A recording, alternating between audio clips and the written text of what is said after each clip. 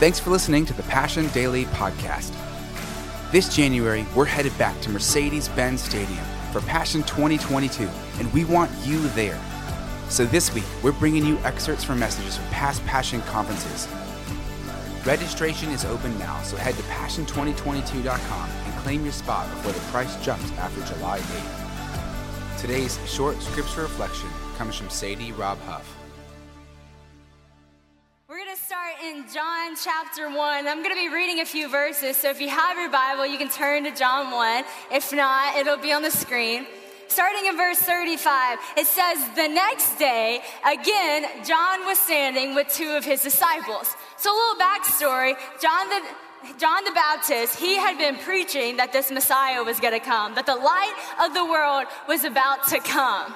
And so there was a lot of people anticipating this light of the world, this Messiah coming that John the Baptist had been preaching about. He was a man sent from God to say all these things. And so it says the next day, John was standing with two of his disciples.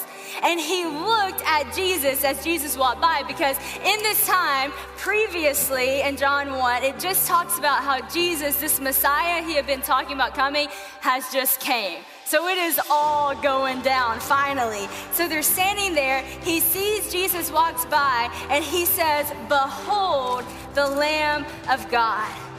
It says the two disciples heard him say this, and so they followed Jesus.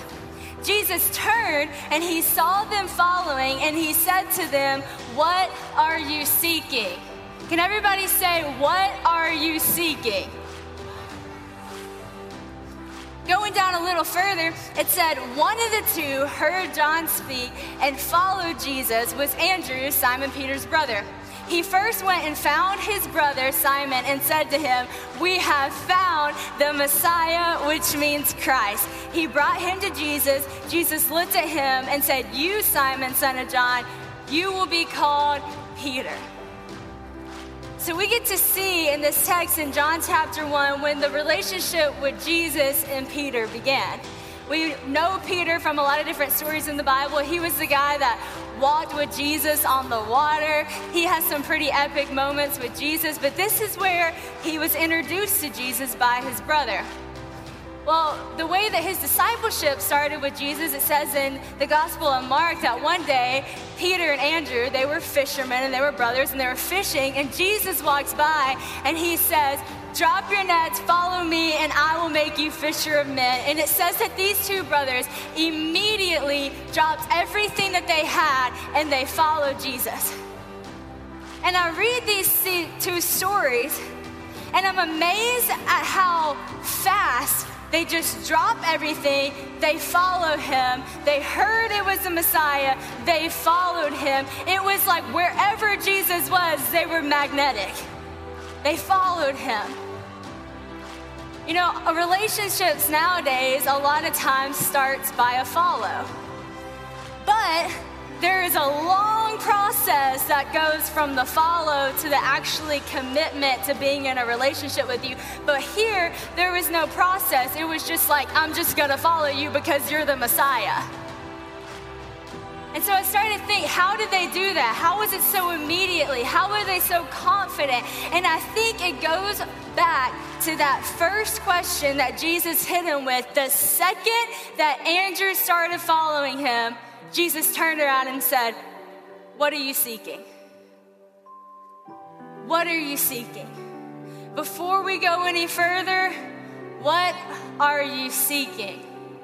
And then it goes a little bit further than just that question. It's really the response from Andrew. We get to see what he was seeking because he went and found his brother and he said, "We found him.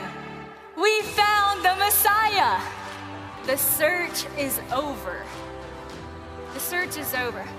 Because when you know that you found everything that you're looking for, you don't have to seek anywhere else to find it.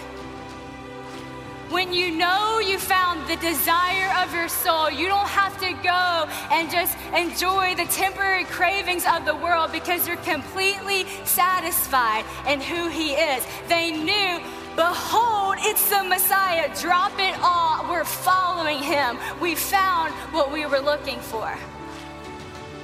For us, there's a lot more of a process, like I said. It's a lot different than when you find the desire of your soul. There's not a process. They immediately dropped everything they had and they just began to follow him. Because Jesus skips all that phase that we go through. He skips that confusion. He skips the carrying you along. He skips wait, what are we doing? And he's like, what are you seeking? He skips it. Let's just leave our options open for a little while, see how this works out. He's like, yeah, I know you're a fisherman. Drop your net because I'm going to make you a fisher of men. No other option. I am the option. And he skips that whole I like you phase and he goes straight to I love you. And the thing is, you really know that. You might not have really realized that, but you know that if you know John 3:16. For he so loved you that he sent his one and only son to die for you. And then he so loved you that he died for you.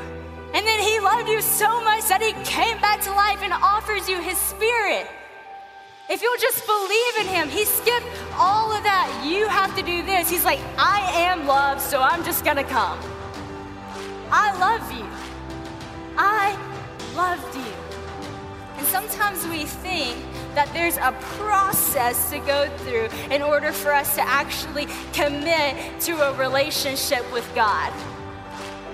We think we have to go through that whole, well, I don't know if God really likes me because I didn't do this, or this. I didn't perform well. I don't read enough. I don't do enough. I've done this and this. We're not waiting on God to like us enough for him to say, hey, Jesus, go. He's not sitting up there in heaven saying, hold up. Let's wait until the sun hits him just right. Let's wait till golden hour. Let's wait until they say the thing perfect and then I'll send you. He already sent his son. Because before the foundation of the world began, he knew you. He knit you together in your mother's womb so he can skip all that and fully sends it and commit to dying for you while you were still a sinner. It wasn't about you being liked. So why did we get that confused? I surveyed Instagram as I was preparing for this message and I said, what are you seeking in life? What are you seeking in life? And I doubled that as a double question. I said, and where are you searching for that in? And I was amazed at the response. Thousands and thousands and thousands of response, literally, and messages and response, all kinds of things, because people really took this seriously because they hadn't stopped long enough to think about that. And what people were seeking was actually really powerful. Majority, by far, top 4, was love, happiness, peace, and purpose. Top 4 things that most people my age that follow me on Instagram said they were looking for. And I was like, well, that's pretty awesome. But here's the kicker. Where are you searching for that in? That is the response that got me. This year, as I was preparing to preach this message as well, I decided I don't want to just go up here and give fluff and not really know what y'all are going on a heart level. So I went to several college campuses and met with every sorority of the college campuses, and I asked them these similar questions. And I said, as an overview of your campus, as somebody who's very liked on campus, what do you see as the thing that people are struggling with the most?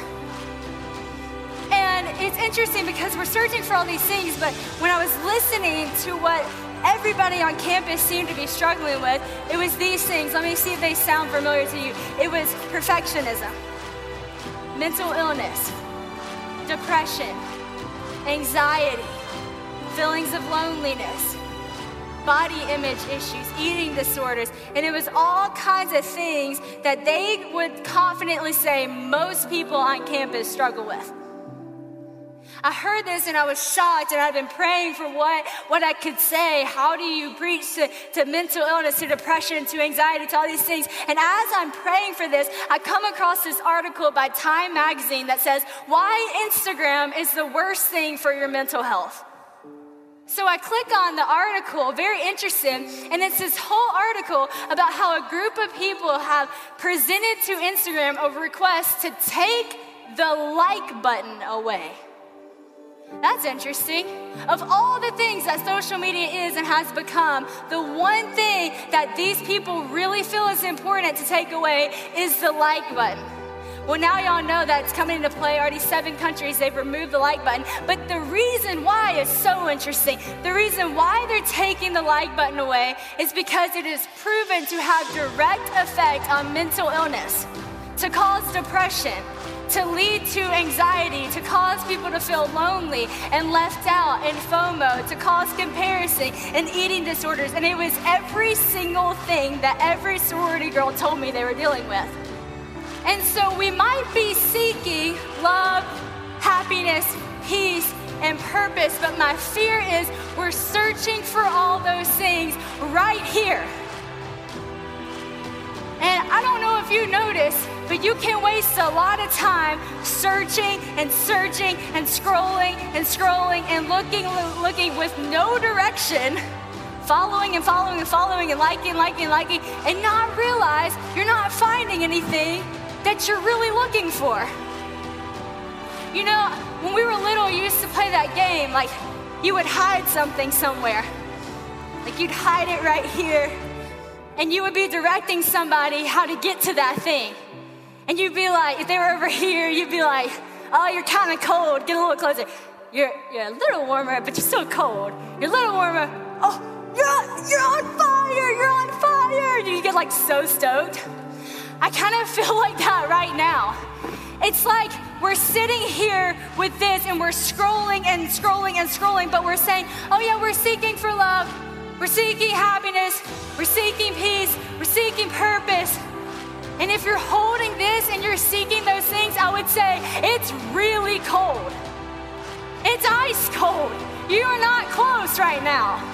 And if you would put it down for a second and you begin to search and say, okay, a little warmer, but if you would pick up this book, I would say you are literally on fire. You're literally on fire. You know this word, there's a promise in this word. It says, seek and you will find. You will find.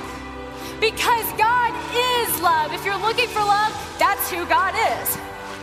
Did you say you're looking for love, happiness, and peace? Let me give you something better. The top 3 fruits of the Spirit of who He is: love, joy, and peace. It's who He is. Oh, and you're seeking for purpose?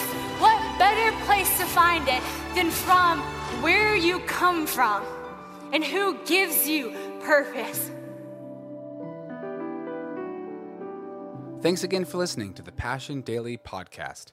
And don't forget to go and subscribe to the Passion City Church and Passion City Church DC podcasts for our full messages every week.